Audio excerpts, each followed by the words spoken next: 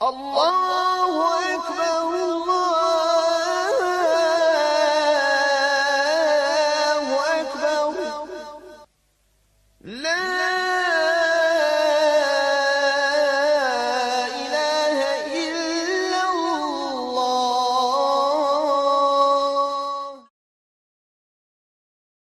Bismillah, salatu wassalamu ala rasulillahi sallallahu alaihi wasallam. Braćo, nema sumnje da svako od nas je doživio situaciju da se nekad osjećao više vrijednim od ostalih ljudi ili grupe ljudi ili pojedinca sa kojim je razgovarao ili raspravljao. I nema sumnje da je nekad neko od nas imao osjećaj više vrijednosti od nekog drugog. I dan danas možda to ima. Ili možda se nada ili misli da je on vrijedniji kod Allaha azza wa jalla od nekog drugog. Pogotovo ako se to radi o istom staležu ili sloju ljudi od vjernika. Naime, Allah subhanahu wa ta'ala podučavajući muslimane na mnogim mjestima je spominjao oholost. I uvijek je oholost opisao kao nešto loše i za što slijedi kazna. I uništavanje na dunjalku i na ahiretu. Propast na ahiretu. A također Allahov poslanik sallallahu alejhi ve selleme je tu istu oholost kroz hadise opisao kao nešto loše koje ne treba nikako da se nađe kod vjernika. S druge strane, Allah azza wa jalla kroz Kur'an je na mnogim mjestima upućivao vjernike suprotno tome. A također Allahov poslanik sallallahu alejhi ve selleme je kroz svoj govor i svoju praksu pokazao, pojasnio, dokazao vjernicima da suprotnost tome jeste spas na dunjaluku i spas na ahiretu. Mi ćemo pokušati večeras da to malkice približimo, a nastavit ćemo možda o nekim našim drugim druženjima. Kaže Allah azza wa jal, tilke daru l'ahiretu نجعلها للذين لا يريدون علوا في الأرض ولا فسادا. kaže govoreći o ahiretu, tilke daru l'ahiretu neđa'aluha lilladine la yuridune. Ovdje spomenuto ulumu. Kaže, ahiret smo, kaže, pripremili. Ne dunjaluk. Na dunjaluku će insan određeno vrijeme da bude gotovo. Možeš biti prijesednik, možeš biti kralj, možeš biti tiranin, možeš biti ubica, možeš biti šta želiš. Možeš da budeš od onih koji ćeš imati robinje, možeš da budeš od onih koji će imati robove, možeš da budeš od onih koji će imati vlast nad ljudima. Ali prije ili kasnije to će se prekinuti.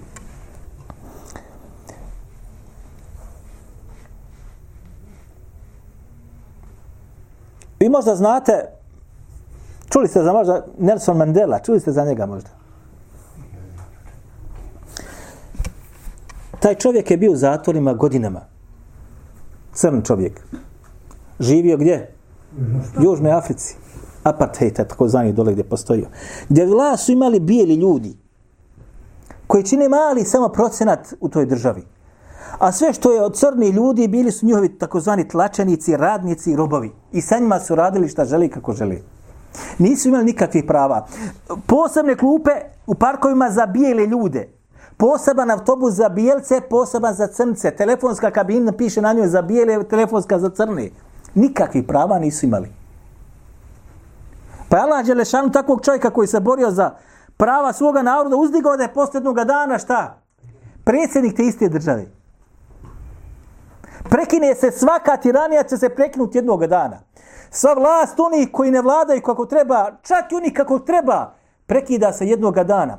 Koliko je islamska istorija puna događaja gdje su pravedni ljudi vladali, pa su ih smijenili i došli na vlast oni koji su bili tiranini i nepravedni prema svome narodu. I koliko je slučajeva da su nepravedni vladari godinama i tiraniju vršili nad narodom, pa je došlo vrijeme kada je nekad Allah dželešanu stanje popravio pa zavladao onaj koji treba. Dakle, kad tad se vlast prekida. Kaže Allah dželešanuhu, Ahiret, ne govori za dunjaluk. Dunjaluk znači je stvar koja će biti u rukama onih koji vladaju kako treba i kako ne treba. Vlada kako treba, kako ne treba. Međutim, ahiret kaže tilke daru l'ahiretu neđa'aluha lilladine la yuridune uluve fil ardi wala fesada. Kaže, a ahiret smo pripremili neđa'aluha, želimo da damo onome ili učinili smo za one samo, kaže, koji nisu od onih koji na dunjaluku se ohole, koji sebe smatraju na dunjaluku da su iznad ostalih ljudi. Uluv. Kaže se subhane rabbijal a'la, jel tako se kaže? Neka je, kaže šta? Slavljen onaj koji, gospodar koji je šta? Uzvišen. Uluven fil ardi, koji kaže ne žele da budu na dunjaluku iznad ostaloga svijeta. Svi dole, ja sam gore. Da bude nešto iznad ostali, da nešto se smatra da više vrijedi od drugog čovjeka. Da ima vlast da tlači ostale. Wala fesada, niti na dunjaluku širi nered na zemlji. Nered. Fesad, kada se govori fesadun fil ardi, ne smatra se, braćo, neredom na zemlji da ti kršiš takozvani nečiji red koji je neko konstruisao. Nego se radi o redu koje je Allah azza wa dželle na zemlji uspostavio. A to je šerijatsko pravo, kako se kaže. Od toga sve ćete naći gotovo da su na dunjaluku ovi koji su konstruisali određene zakone, između ostaloga Allahove zakone usvojili koji se ne smiju kršiti. Između ostaloga. Imate, kako znači, 5 takozvanih osnova. Čuvanje između ostaloga vjere. Naćete gotovo u svakoj državi da se ne smije vjera ili tuđa vjera šta? Vrijeđati, oskrnaviti ili tako dalje. Jel tako? Gotovo imate. Sad, tu što se ne praktikuje, to je druga stvar. Čuvanje vjere. Ne smije se vjera kršiti, ne smije se znači skrnaviti, ne smije se znači prelaziti granice vjere. Zato kada je bilo u vremenu hilafeta ili vremenu zakona koji je bio znači propisan od strane Allaha azza wa džel, vjera i vjernik su bili šta? Zaštićeni bili su, što se kaže, ne smiješ da diraš to. Zatim kaže se hifzu nefsi, ne smije se niko ubiti bez pravednoga ili pravoga razloga. Čuvanje znači života, ne smije se niko ubijati, ne smije se znači niko na ulici napasti, ne smije se, shodno tome ne smije se ni udariti, zlomu ne smiješ nanijeti. Čuvanje imetka, ne smiješ tuđi imetak uzeti, ne smiješ od države ukrast. Ne smiješ ukrast od države. Imate sada u svim arapskim zemljama nemiri, sada žele i kao navodno šta? Sada se sudi svim onim koji su učestvovali u tim bivšim vlastima i koji su nakupili svoje blagajne. U Libanu imate sada šta demonstracije. Imate demonstracije sad u Iraku, ako pratite sad trenutno to. I žele šta, i u Alžiru sad imate, znači šta, da se sudi. Evo, prije 3 dana su u Alžiru osudili, znači, bivše premijere vlada, dvojica. Jedan dobio čini se 15, jedan 10 godina. U režimu Buteflike koji su bili, ako ko zna to. Znači, jedan je osuđen na 15 godina, jedan na 10 godina, zbog čega? Zbog fesada, odnosno šta? Zbog korupcije. Tuđivanje imetka na kraju krajeva. Znači, ne smije se imetak otuđiti. Da li privatni, da li državni. Na ovaj ili onaj način. Imate odlučivanje imetaka na razne načine od strane države. Kontaju ljudi, kaže, država nije kako treba, ma radi šta hoćeš, radi kako hoćeš. Štima je samo da ti dobiješ. Jok, braću, postoje uvjeti. Ali muslimun ala šurutim, ne smije se taj uvjet nikako prekinuti. Vjernici su, kaže, ili muslimani su na uvjetima koji dadnu. Ako država dala određeni uvjet, moraš ga ispuniti da bi dobio. Međutim, mnogi rade ne ispune uvjete, a uzimaju ili otuđivaju od države ono što njima ne pripada. Zatim, hifzu nesli, čuvanje, znači poroda, ne smiješ raditi ništa da se porod zatari. A vidite, danas svijet radi svašta samo da se porod zatari. Jel tako?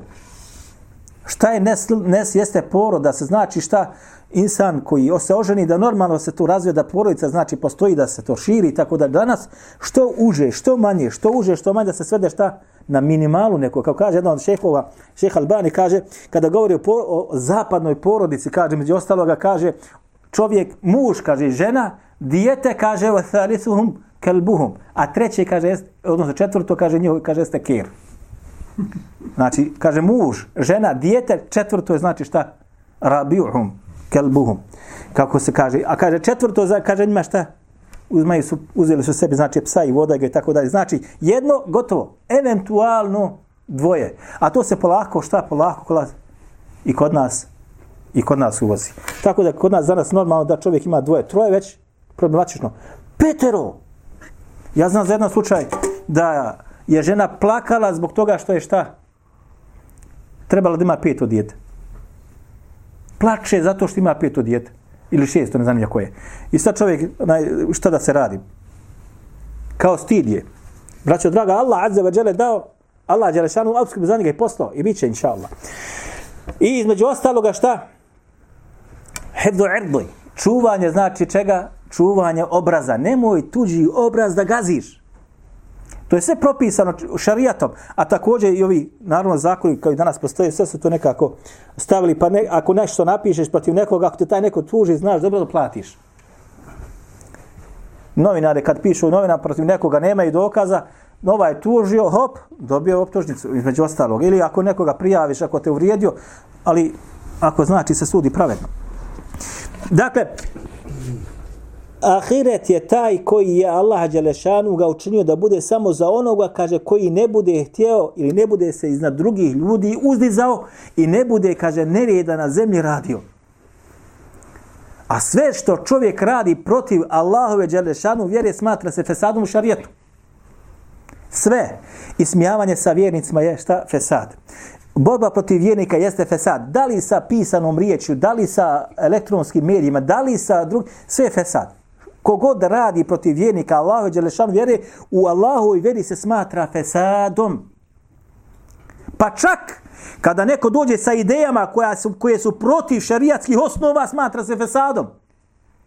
I postoji smrtna kazna za onoga koji širi fesad na zemlji među vjernicima, braćo. I to se događalo kroz istoriju, da je određen islamski učenjak ili kadija odredio smrtnu kaznu za nekoga koji je došao sa novim u vjeri što nije bilo poznato. Kakva je kazna onoga koji širi fesad na zemlji? Jeste. Ali, znači, to nije takozvani had, precizno određena šarijatska kazna. Ne, to je zbog fesada ili smutnje i nereda koje čini na zemlji. I to se događalo. Dakle, čak među muslimanima, vjernicima, se događalo šta? Dođe neko sa idejama koje šire smutnju i nered na zemlji. I'tiqad takozvani ili nešto drugo. I kad ja ima otvorene ruke da može toga čovjeka šta da kazni smrtnom kaznom. Zbog fesada i opasnosti koje su u tome kriju. Dobro. Bilježi između ostaloga Bejhaqi u Šu'al imanu hadis sa dobrim lancem prenosilaca, odnosno rivajet sa dobrim lancem prenosilaca od Hamade, ona koja je kćerka, Hamada se zvala, kćerka je ona bila Muhammed ibn Abi Abdirrahman ibn Abi Lejle, Muhammed ibn Abdirrahman ibn Abi Lejla. Kaže da je Muhammed proučio ajet gdje kaže Allah dželešanuhu ma li hada al-kitabi la yugadiru sagiratan wala kabiratan illa ahsaha. Kada na sudnjem danu ljudi budu dobili knjige u svoje ruke, odnosno knjige njihovih djela, pa će reći čovjek ma li hada al-kitabi la yugadiru sagiratan wala kabiratan illa ahsaha. Kaže, šta je ili kakva je ovo knjiga? Nije, kaže, izostavila ni jedan veliki ni mali grijeh, a da ga kaže unutra nije upisala. Ni jedan ni veliki ni mali sagira nije izostavljan da nije upisan, da se nije našao u knjigi čovjekovih djela. Pa kaže, pa je rekao moj otac Muhammed, kaže as-sagiratu dahiku, kaže mali, kaže grijeh koji se ovdje, kaže, podrazumijeva u ovome ajetu jeste glasan smijeh. Jeste šta? Da se čovjek, kaže, glasno nasmije. Muhammed ibn Abdirrahman ibn Abi Lejla spada, braćo moja draga, među najučenije ljude u fiqhu i u Kur'anu.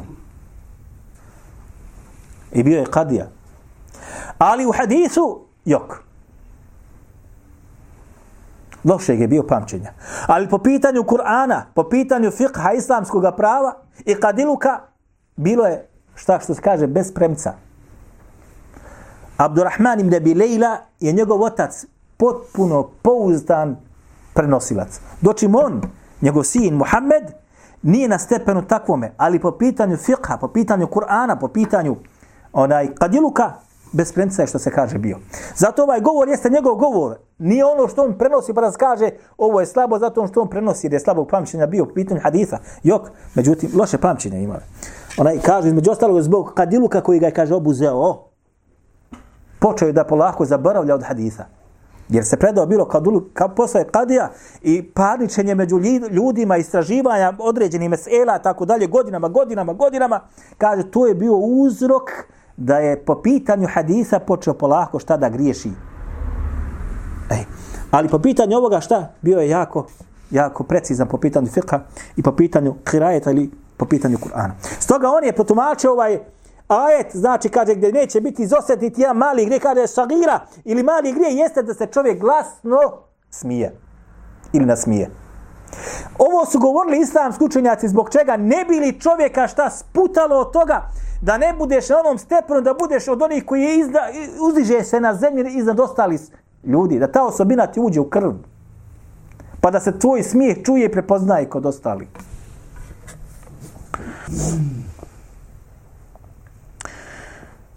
Bilježi imam Muslim u svome sahihu, hadis od Ebu Hureyra radijallahu anhu, da je Allah poslanik sallallahu alaihi wa sallam rekao između ostaloga, ma naqasat sadaqatu min al-mali. Ovo je poznat vam hadis. Kaže, neće sadaka ili zekat umanjiti išta od imetka. Ali mene zanima ono što dolazi zadnje u ime hadisu. Gdje kaže Allah poslanik sallallahu alaihi wa sallam, kaže, neće čovjek, kaže, la tavada, govorit o čovjeku, znači, lillahi illa rafa'ahu Allahu. Wala tavada lillahi illa rafa'ahu Allah. I neće se, kaže, čovjek spustiti, što se kaže, na zemlju. Bit poput mrava ili makovoga zrna. Biti skrušen, biti skroman, zbog Allaha azza wa jale, a da ga Allah dželešanu, kaže, neće uzdignuti. Odnosno, kada god čovjek sebe spusti na zemlju skroz i smatra sebe da ništa ne vrijedi i smatra drugi da su vredniji od njega, učeniji od njega, bogatiji od njega, na većem položaju od njega, a da kaže Allah dželešanuhu njegovo stanje ili njega neće, kaže, uzdignuti. U rivajetu koje bilježi imam Bejhaqi, nadovezat ću se na ovo, iako nije na ovom mjestu, i nisam ga našao sa ovim izrazom osim kod njega. Ovaj rivajet koji je bio prethodno svola be'se bih, a ovaj je džejid, ovaj je dobar. U rivajetu od Abdullaha ibn Omera, a on to prenosi, Abdullah ibn Omer, to prenosi od svoga oca, Omer ibn Khattaba. Kaže Abdullah ibn Omer, la a'lamuhu illa rafa'ahu. Ovo ko bude znao, evo, kaže, ovo Abdullah ibn Omer prenosi od svoga oca Omera. Pa kaže on, la a'lamahu illa rafa'ahu. Šta znači ovo? La a'lamuhu, znači ne znam, illa rafa'ahu, osim da ga šta? Kaže uzdigao, bukvalan prevod. Šta znači uzdigao? Šta je to? Rafa'ahu. Na šta se ovdje odnosi? Ne. Rafa. Kaže Abdullah ibn Omer, ne znam, kaže, da ovo osim, znači, kaže on, ovo nije govor Omera. Jer kaže, ne znam, osim, kaže, ovo je on, kaže, šta pripisao kao govoru Allahom poslaniku. Sjećate kad smo govorili šta je rafa? A šta je vakfu? Al-Kuf. Kaže, ovo, kaže, nije rekao Omer, osim, kaže, da nije pripisao kao govoru koga? Govor Allahu poslanika sallallahu alejhi ve sellem. Yaqulu Allahu azza wa jalla, kaže, rekao je, kaže, Allah dželle šanuhu. men tavada li hakeza. Ovako je došlo u rivajetu. Kaže, rekao je, kaže Omer, da je Allah poslanik sallallahu alejhi ve sellem rekao je, kaže Allah dželle šanuhu. Ovo je hadis koji kuci. Kaže, ko se bude radi mene ponizio, skrušen, kaže, radi mene bio. Kaže, pa je Omer uzeo svoju ruku desnicu, okrenuo je, kaže, svoj dlan prema zemlji i spustio ga, kaže, skroz na zemlju. Pa rekao hakeda ovako. Kaže, rafa'tuhu hakeda. Ja ću, kaže, njega uzdignuti, kaže ovako. Pa je Omer, kaže, pokazao ovako. Pa je, kaže, uzeo svoje dvije ruke ovako, pa je okrenuo, kaže, dlanove prema nebu, kaže, zatim i, kaže, ovako uzdigao. Ko bude, kaže, Allah poslanik sam rekao je Allah azza wa džal, ko bude zbog mene, radi mene, takvih osobina kod sebe, da se ponizi i bude skrušen skroz, kaže, pa je došlo u rivajetu edna, čak, kaže, ispod zemlje da se mora ukopati. A zatim, kaže, ja ću, kaže, sa njim učiniti ovako, ja ću ga, kaže, uzdignuti ovako, pa je, kaže, krenuo Omer oba dvije svoje ruke, pa je, kaže, gore uzdigao. Odnosno, kako kažu islamski učenjaci, ko se radi Allah azza wa dželle ponaša na takav način, sigurno će ga Allah azza wa dželle uzdignuti među ljudima. Mogu mu radi šta hoće. I koliko je takvih slučajeva bilo u istoriji. Kaže Allah azza wa dželle, kad govori o robovima milostivog, wa ibadur rahmani alladhina yamshuna ala al-ardi, kako? Heuna. Kaže, a robovi milostivog su, kaže, oni koji hodaju zemljom, kako? Heun. Heun jeste, što kažu, ko mrav hoda zemljom. Kaže Ibn Kathir, kaže sekine, znači da ti bude potpuno skrušenost u tebi, smirnost, ni pogledom svojim, ni odjećom svojom, ni cipelom svojom, ni svojim položajem, ni autom svojim, ništa ne ukazuješ ljudima da si ti nešto iznad.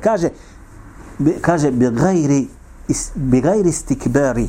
Kaže, kada vidiš čovjeka, znaš dobro da se taj čovjek ne oholi.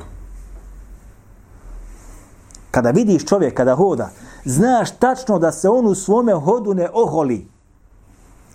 Ako pripada vjernicima, ako je od muslimana, znaj dobro da su takvi ljudi min ibadir rahman, od robova milostivog. Kako kaže Allah dželle šanuhu na drugom mjestu, wala tamshi fil ardi marha. Lukman svome sinu kada govori, kaže mu, nemoj da hodaš zemljom oholo. Vi znate čovjeka, wallahi lazim, kada vidite čovjeka da hoda ulicom, gradom, tačno vidite da se oholi. Znate ga prije 3 godine kako je, ili 4 godine kako je hodao, kada nije bio ništa. I znate ga sad, kada je poslao nešto. Kada nije imao metka i kada ima i metak. I kada nije bio na položaju i sad kada je na položaju, tačno prepoznaješ na čovjeku da njegov hod ukazuje da se on oholi. I tako isto sa ženama. Tačno prepoznajete ženu koja se oholi svojim hodom. A vjernik i vjernica naćete da njihov način hoda ne ukazuje na oholost, naprotiv, ukazuje na skrušenost. To je mali broj, osim onaj, kako se kaže, osim kome se Allah azza wa dželle smiluje. Vidite, Allah dželle šanuhu kada govori između ostaloga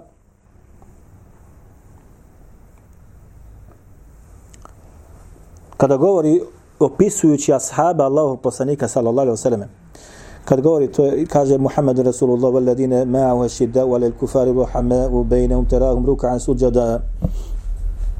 Kaže Muhammed je Allahu poslanik, a kaže oni koji su sa njim, ashidda wal kufari, ispoljuju svoju žestinu prema nevjernicima.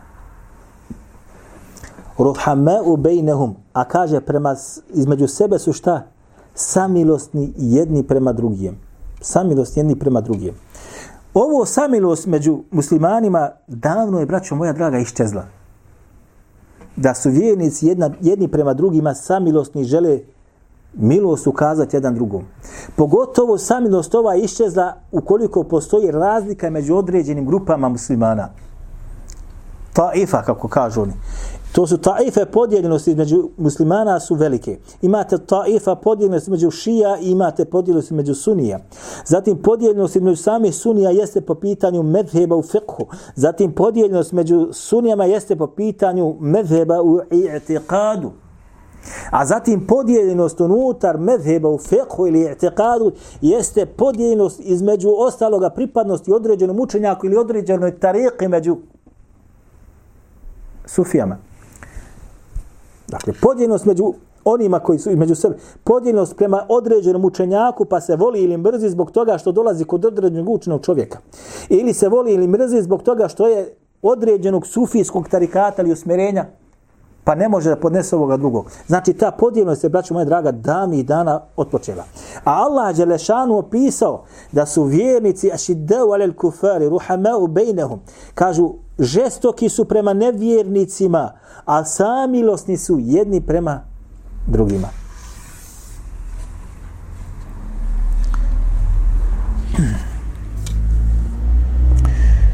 Kaže terahum ruk'a suđada i kaže vidiš takve znači vjernike koji su samilosni jedni prema drugima, da su na ruku i da su na seždi. Jebtegune fadna min Allahi ridvane. Tražeći kod Allaha dželle šanuhu da im Allah azza wa dželle daje posebne vrijednosti i da on bude sa njima zadovoljan. Simahum fi vujuhi min athari sujudi. Kaže na njihovim licima se kaže nalaze znakovi od sežde, odnosno lica takvi ljudi su posebna lica. Tačno vidiš čovjeka koji je šta? Vjernik. I tačno vidiš čovjeka koji nema nikakve veze sa Allahom azza wa dželle. A muslimani ko biva. Ja kad sam bio u Egiptu, ja sam to vam pričao, tačno sam mogao raspoznati, u Egiptu imate, kažu da je sada 104 miliona stanovnika, jedni kažu 120 miliona stanovnika. Regularno, što je država priznala, jeste 10% od njih jesu kršćani. 10% u Egiptu imate kršćana. To vam je, braćo moja draga, nekih preko 10 miliona, a sigurno ima više. Na ulici si točno mogao da prepoznaš ko je kršćanin, a ko je musliman. Vidiš čovjeka. Allah mi je svjedok, lice čovjeka tačno gledaš i vidiš da ovaj nije musliman sigurno. Kad pogledaš ovdje mi tetoviran šta? Krst. Oni su tetovirali krst ovdje s unutrašnje strane ispod šake odmah dole. I muškarci i žene. I stetovira sebi krst. I on kad dođe u autobus, podigne to maksuz. Ovako, i svi se raspoznaje preko toga. Odmah zna da je to njegov, odmah dolazi do njega i tako dalje. Kaže mi jedan taksista, kaže, ja ih znam po mirisu. Kad mi kaže, uđe u taksi, znam, kaže da je nevjernik. Nije, kaže musliman. Jesu Allah ilazi. Znalo se prepoznavati. Kaže, šta su vjernici? Kaže, ruka su, talo su na ruku i stali su na seždi. I na njihovim licima ćeš vidjeti, prepoznati znakove šta? Tog namaza.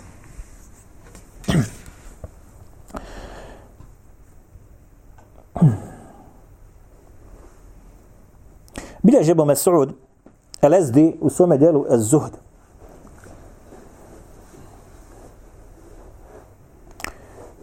On je učenik imama ili Sufjane Theurije. Za njega Sufjane Theuri rekao da je bio, kaže šta između Jakutu el-Ulema. Jakutatu el-Ulema. Između kao dragulj učenjaka. Potpuno poveli prenosilac. Napisao jedno svojih dijela, zove se Zuhd. I on je u njemu, između ostaloga, kaže on, haddethana Ebu Lešheb, on je Džafer ibn Hayyan, poveli prenosilac, kaže, an Hasan al-Basri. Znači, rivajet je potpuno vjerodostan. Kaže, rekao je Hasan al-Basri. Kaže, kejfe je tekebberu. Kako se kaže, može oholiti. Men jahruđu min sebilil bevli marratejni.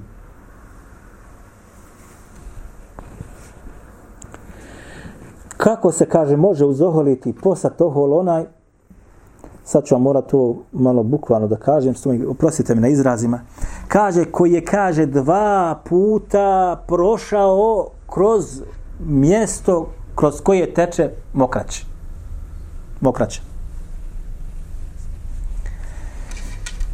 kako se kaže može da oholi onaj, kaže, koji je 2 puta prošao kroz puteve mokraće.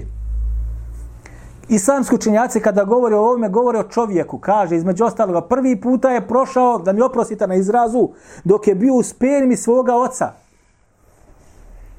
A drugi puta je, kaže, prošao kada se rađao izlazeći iz maternice svoje majke. Pa je, kaže, 2 puta prošao kroz puteve kojim teče mokraća. A mokraća se u islamu smatra čime? Nedžasetom ili neđesom. Pa on se čudi, kaže, kako se može uzoholiti onaj koji je išao tim putevima.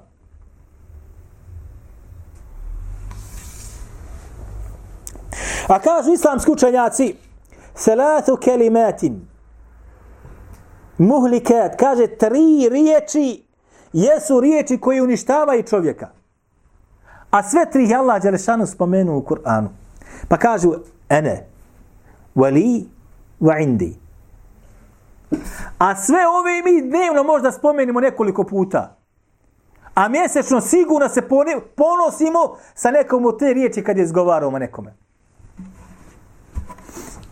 I one bivaju uništavajuće onda kada se čovjek ponosi sa tim. Kaže ene. Ja sam. Ko sam? Ja sam. Znate kada se čovjek počne da hvali. Ja sam. Sa nečim. Uproštavajuća riječ. Li. Ovo pripada meni. Ovo je moje. Ovo. Kaže indi. Kod mene se nalazi to i to. Da nije toga i toga. Da nije ovoga. Da nije mene i tako dalje. A sve 3 su spomenute u Allahu dželešanu knjizi. I sve 3 kako se spomeni između ostaloga vezane su u ovome kontekstu kada se govori o uzdizanju iznad drugih ljudi, vežu se za najlošije osobe. Jedna se veže za Iblisa, jedna se veže za Firauna, jedna se veže za Karuna. Za Iblisa kaže Iblis ana khairum minhu khalaqtani min nari wa khalaqtahu min tin. Kad je rekao Iblis, kaže, ja sam bolji. Kad je Allah dželešanu naredio njemu da učini seždu Adamu, pa je odbio. Pa je rekao, ja sam bolji od njega. Ene, ja sam, kaže, bolji od njega. Mene si, kaže, od vatre stvorio, hoće da kaže plemenitija, a njega si stvorio od ilovače. Vi znate, braćo moja draga, da čovjek nekad ne može da pije vodu zbog toga što se čuje na ilovaču, je li tako? Dođeš da piješ bunar, kaže čuje se. Pa se ne pije bunar, zbog toga što se čuje. Ja znam za jedan bunar koji je duboko iskopan, koji nikad nije mogao da se pije. Nikad. Čovjek da uložio novca i novca. Nikad se mogao nije da pije. Zbog čega? Zato što se mnogo čuo na nešto. Što se kaže u nas džeriz. Na to se taj bunar. Nikad se nije pio. A mnogo se novca u njega uložilo. Odnosno, džabati što ga posjeduješ kad ima specifičan taj miris. Zato kaže se ovdje šta? Halakteni, rekao je šta? Halakteni min nar. Mene si kada je stvorio od vatre, ja sam bolji. Superiorniji sam od toga. A njega si kada je stvorio šta? Od ilovači. A kažu islamski učenjaci, nikada ovo stanje neće čovjeku donijeti plodove osim da ga odvede nizbrdo. Pa je rekao šta je na kraju krajeva? Eba vastakbara wa kane min al-kafirin. Za Iblisa. Odbio se, znači pokoriti Allahu azza wa jalla, vastakbara. I toga šta? Dovelo da je postao od onih koji imaju kibura u sebi. Wa kane min al-kafirin. A kažu islamski učenjaci, kod koga se god pojavi kibur, njemu se otvaraju vrata kufra. Pa je Iblis, među ostaloga šta postoje, kaže šta od nevjernika. Kaže Allah dželešanu za Firauna, vanada Firaunu fi qavmihi. Kale ja qavmi, elejse li mulku Misra. Wa hadi l'enharu teđri min tahti. Kaže povikao Firaun svome narodu. Kad je povikao? Kada je imao raspravu sa Musom. Pa je Musa došao sa jasnim ajetima, jasnim dokazima kao poslanik od Allah azza wa jalla. I nadjačao ono što on ima od retorike. I kada više nije imao retorike na raspolaganju, on je povikao. Doziva svoj narod. I ovo je uvijek, braćo, prisutno kada znači dolazi neko ili posjeduje neko ili postoji neko koji sa jasnim dokazima dolazi narodu. A zatim vlast umjesto da pristane ili prihvati tu činjenicu, šta rade protiv toga? Na kakav način rade? Kao što je Firaun radio. Kako je radio? Povikao je, pozivao mediji.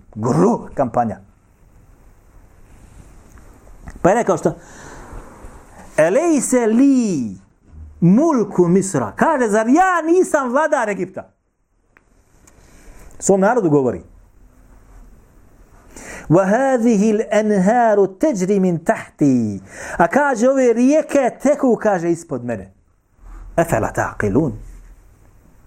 Da kaže, vi to, efela tubsirun. Zar vi to, kaže, ne vidite? Kaže, ja sam, kaže, zar ne vidite? Kaže, zar ja nisam vladar Egipta? Ja vlast imam. Usmrtim koga hoću, zatvorim koga hoću, usrećim koga hoću, zaposlim koga hoću. A pogledajte, kaže, ove rijeke, kaže, teku, kaže, ispod mene. Kako se kaže, između ostaloga, on je, kaže, rijeku Nil sproveo da je napravio, što se kaže, džennet na zemlji po pitanju zelenila, tada u Egiptu. I s ovim on znači narodu šta pokazuje, kako je on taj koji treba da se sluša, a ne Musa, alejhiselam. Ovdje je došla reč, šta li? Elej se kaže li. Zar ja, kaže, nisam, zar ja nisam vladar Egipta. To je moje. Ovdje je spomenuta riječ Misr, samo jedan puta ili dva puta u suri Jusuf i ovdje spominje se riječ Misr. Misr kao Egipat. Spominje se na drugim mjestima, ali se podrazumijeva grad. Ali ovdje se podrazumijeva šta? Egipat. Zašto je Egipat, braćo moja draga, od tolike važnosti? Između ostaloga, kroz Egipat teče jedna od najvećih rijeka koji su na svijetu, ona se zove kako? Nil. A došli u hadisu koji bilježi imam Ahmed i ostali sa vjerodostojnim lancem prenosilaca, kaže Allah poslanik sallallahu alejhi ve selleme: "Fudjirat arba'atu anhar min al-jannati." Kaže, 4 rijeke izviru iz dženneta. Ili izvor 4 rijeke jeste iz dženneta. Znam možda neko od vas koje su te rijeke? Eufrat, Tigris, Nil.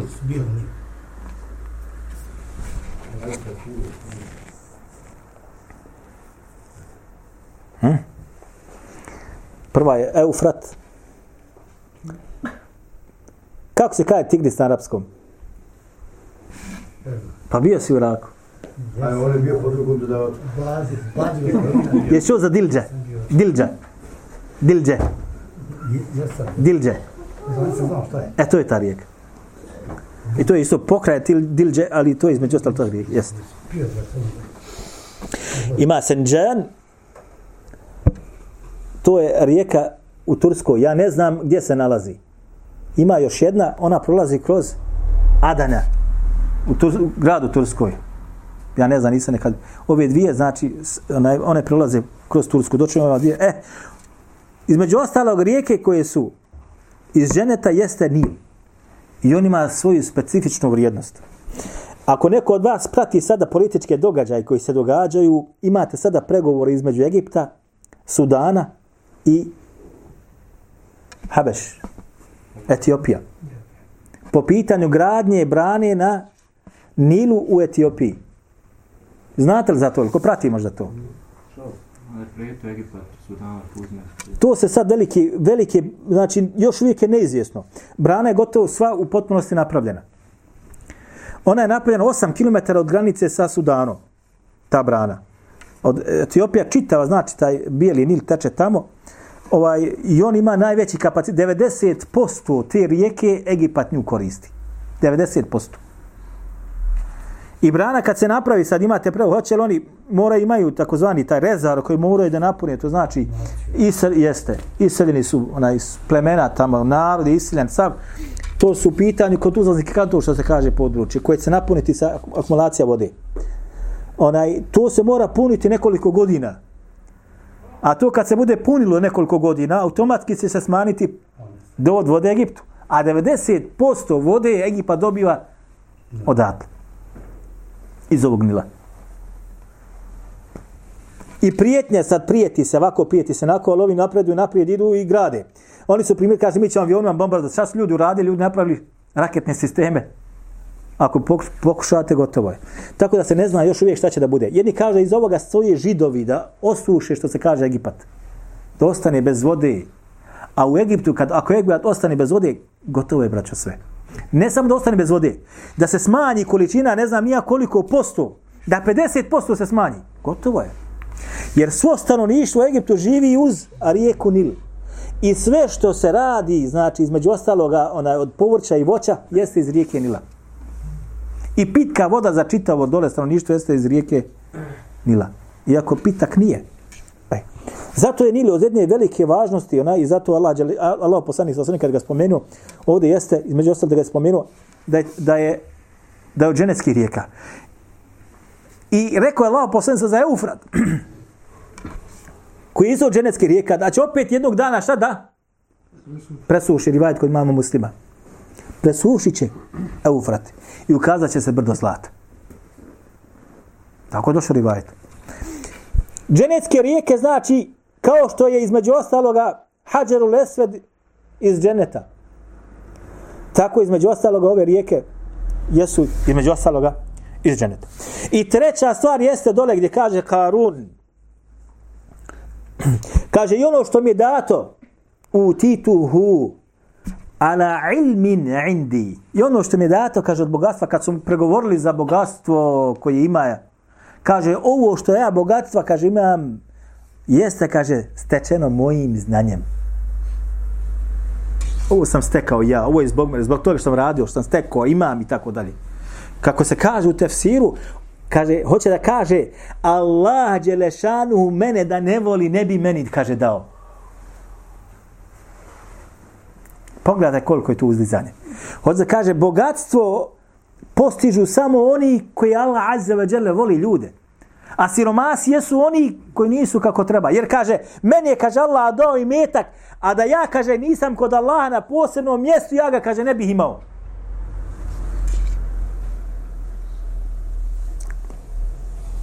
Zato su rekli islamski učenjaci, znači ovakve stvari, znači čovjeka šta upropaštavaju kada se počne da hvali sa sobom, sa svojim sposobnostima, sa svojom vlašću koju ima, sa imetkom kojeg posjeduje. Hvali se sa svojim sposobnostima. Ja sam, kaže, učen. Ja sam najučeniji. Nema niko učeniji od mene. Gotov je. Ja sam najbogatiji. Ja sam na položaju. Mogu sutra nekom poslu da dam i sutra nekoga sa posla da istjeram. Kako se danas radi, zapošljava se samo nemate, braćo, nigdje u svijetu. Nigdje u svijetu nemate da se zapošljava narod preko stranki. Nemate nigdje u svijetu. Dakle, ne gleda se jesi li zaslužan za taj posao. Da li imaš specifikacije, nego jednostavno zato što si u stranci zapošljavaš se. Kad uđe red na tebe, zaposlit ćeš se. Prije tebe dolaze oni koji su preči, oni koji su bliži i tako dalje. Osim u ovoj zemlji. I zemljama sličnim ovoj našoj zemlji. I sve takve zemlje sigurno nisu od uspješnih zemalja u svijetu. Vi danas imate u Egiptu 5 miliona ljudi koji su u zadnjih nekoliko godina dolaskom ove vlasti na 5 miliona ljudi koji su šta mulhidi takozvani. Mulhid koji ne vjeruje u Allaha. Od ovog procenta muslimana koji imate 5 miliona njih se iznjašnjava kao od onih koji ne vjeruju u Allaha. Jesi musliman? Kaže, jesam. Vjeruješ u Allaha? Ne, ne vjerujem. 5 miliona. Nezapamćeno. To je država jedna. Kažu, to je sve zbog vlasti, sistema vlasti koji se, znači, sad u Egiptu prije nekoliko godina preokrenuo na ono što je bilo. I sve se uvelo savremeni tokoj života, modern način života, evropski stil i tako dalje, pa je došlo do ovoga. I niko od njih nije neuk, braćo. 40% Egipćana, pod nekim podacima, kad sam ja bio tamo, bilo je nepismeno. Niko od ovih ne spada u nepismene ljude. Da kaže, ne znam čitati, ne znam pisati. Nego svi su obrazovani. visoko obrazovani. I svi ovi, kada se čovjek visoko obrazuje, znači dođeš na određene položaje i pozicije. I sa tog položaja i pozicije ti onda djeluješ na narod koji je ispod tebe. Da li si na televiziji, da li si na radu, da li si u štampi. Naravno, uvijek ćeš ti izražavati svoje mišljenje i stavove protiv onih koji su u vjeru i koji su imani. Bilježi Imam Muslim u svome sahihu od Ijada ibn Himara, koji je rekao an Rasulillahi sallallahu alejhi ve sellem annahu khatabahum faqal Allah inna Allah azza wa jalla yuha ilayya an tawada'u. Kaže ovaj Ijad, u rivajetima Ijad ibn Himar, kaže Allah poslanik sallallahu alejhi ve selleme jednog dana me kaže držao hutbu pa je rekao, kaže Allah je, kaže, meni objavio da morate biti skrušeni i skromni. An tawada'u, da se spustiš na zemlju.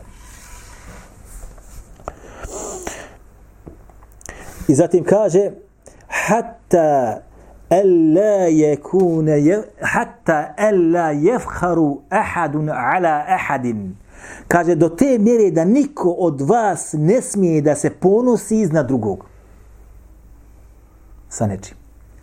Ja posjedujem više nego ti, ja imam više nego ti, ja sam bogatiji od tebe, ja sam na boljem položaju od tebe, ja sam učeniji od tebe, ja sam ovo, ja sam ono.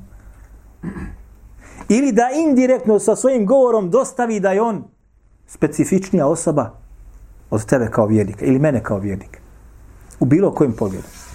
Wala yabghi ahadun ala ahad, ovaj rivajet, ovaj dodatak je kod imama Muslima, dok kod Ibn Mađe, jer samo kaže, niti da kaže jedan drugom nepravdu ne smijete nanositi. Jedan drugom ne smijete nepravdu da nanosite. Ali nemojte, braćo, misliti da nije bilo ljudi u islamu koji su bili kako treba.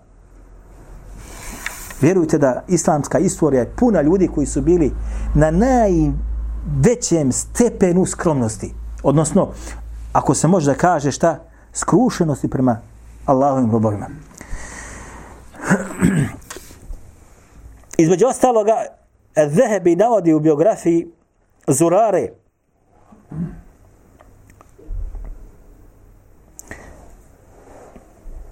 Kaže se između ostaloga, a rivajet ovaj bilježi između ostaloga Ebu Nuajmu Hilje sa vjerodostojnim lancem prenosilaca. Bio od poznatih učača Kur'ana. I njegovo, znači, skrušenost njegova je bila daleko poznata kod ljudi. I ljudi su dolazili, što se kaže, maksuz u džamiju njegovu da klanjaju gdje on klanja. Klanjaju kad ima. Zbog njegovog načina izgleda, života i poniznosti i skrušenosti prema Allahovim robovima koji ima. Pa kaže mi, Hakim, kaže on, došao sam, kaže, i iza njega sam, kaže, klanjao sabah namaz. Ovo između ostalog bilježi i Bejhaqi u Šu'b al-Iman, a Ebu Nuajmu Hilji sa vjerodostojnim lancem prenosilaca, potpuno vjerodostan. Kaže, klanjao sam za njim kada je sabah namaz. I kaže, učio je suru Al-Mudaththir. Ko zna suru Al-Mudaththir? I kaže, kad je došao do فَإِذَا نُقِرَ فِي النَّاقُورِ. I kaže, kada se bude, kaže, toga dana u rog puhnulo. Kaže, pao je, kaže, na zemlju. Srušio se. I ja sam, kaže, bio među onima koji smo ga, kaže, odnijeli kući mrtvog. Umro. Kad govore učenjaci o ovome, zašto ga je ovo toliko povodilo? Prvo kaže, ovo je kadar Allah, potrefilo se da je učijeći ovo umro. Ali kaže, zašto baš ovde? Ovdje govori se o puhanju. Koje je puhanje, šta mislite, prvo ili drugo? Govori se o drugom puhanju. Kada se, znači, bude puhnulo, kada ljudi budu se, dva će puhanja da budu. Prvo znači umiranje. Kada će sve na dunjalu, kada bude u rog puhnuto, pomrijeti što bude bilo ostalo. A drugo jeste kada bude, znači, se proživljavalo i iz kabura ustajalo. Ovo drugo puhanje u rog, kada se insan bude probudio, ovo drugo jeste ovo što njega pogodilo. Između ostaloga, Wallahi l'azim, našao sam rivajete koje ćemo sljedeće našem druženju govoriti, da bi između ostalo govorili, kaže, kada bi mi došao glas, od tabena se oprinosi, kada bi, kaže, oživljenje, kaže, dođe mi glas, sada, kaže, imaš da biraš. Hoćeš li, kaže, da sačekaš, jesi li za dženeta ili si za džehennema? Ili, kaže, da postaneš prašina. Znači, došao si i sad čeka suđenje svoje. Hoćeš i da, kaže, budeš, da sačeka, imaš izbor. Da te obavijestimo, da sačekaš malo, da se obavijestiš, hoćeš li u džennet ili u džehennem, ili da, kaže, postaneš prašina. Kaže, ja bih, kaže, izabrao ovo drugo. Ja bih, kaže, izabrao ovo drugo. Jer nikad insan ne zna gdje će otići. I tako su govorili ashabi Abu Darda, kako se navodi između ostaloga, znao bi govoriti u vjerodostojnom lancu prenosilaca u dijelu koje zove Sifatul Munafiqin. Kaže, koji je došao, kad došao sebi Abu Darda, on je, kaže, bio u namazu, kaže, završavao i, kaže, bio na tahijatu. Sebi u kući napravio mesdžid. Sebi u kući napravio sebi šta? Mesdžid. Mesdžid Abu Darda. Kad došao sam, kaže, zato ko sam, kaže, na tahijatu, ja sam ga, kaže, čuo kako se on utječe Allahu azza wa jalla od nifaka. Pa sam, kaže, rekao, šta ti imaš sa nifakom, Abu Darda? Kaže, on teško tebi, kaže, čovjek se, kaže, u jednome satu preokrene njegovo stanje. Pa, kaže, ostane bez vjere. U jednom se, kaže, satu preokrene stane njegove i ostane, kaže, i ode, kaže, bez vjere. Sat jedan. Može utjecati da čovjek zbog određenoga, onog što kaže ili onoga što uradi, postane nevjernika. Kulu kavli hada, astagfirullah li boreku. Allah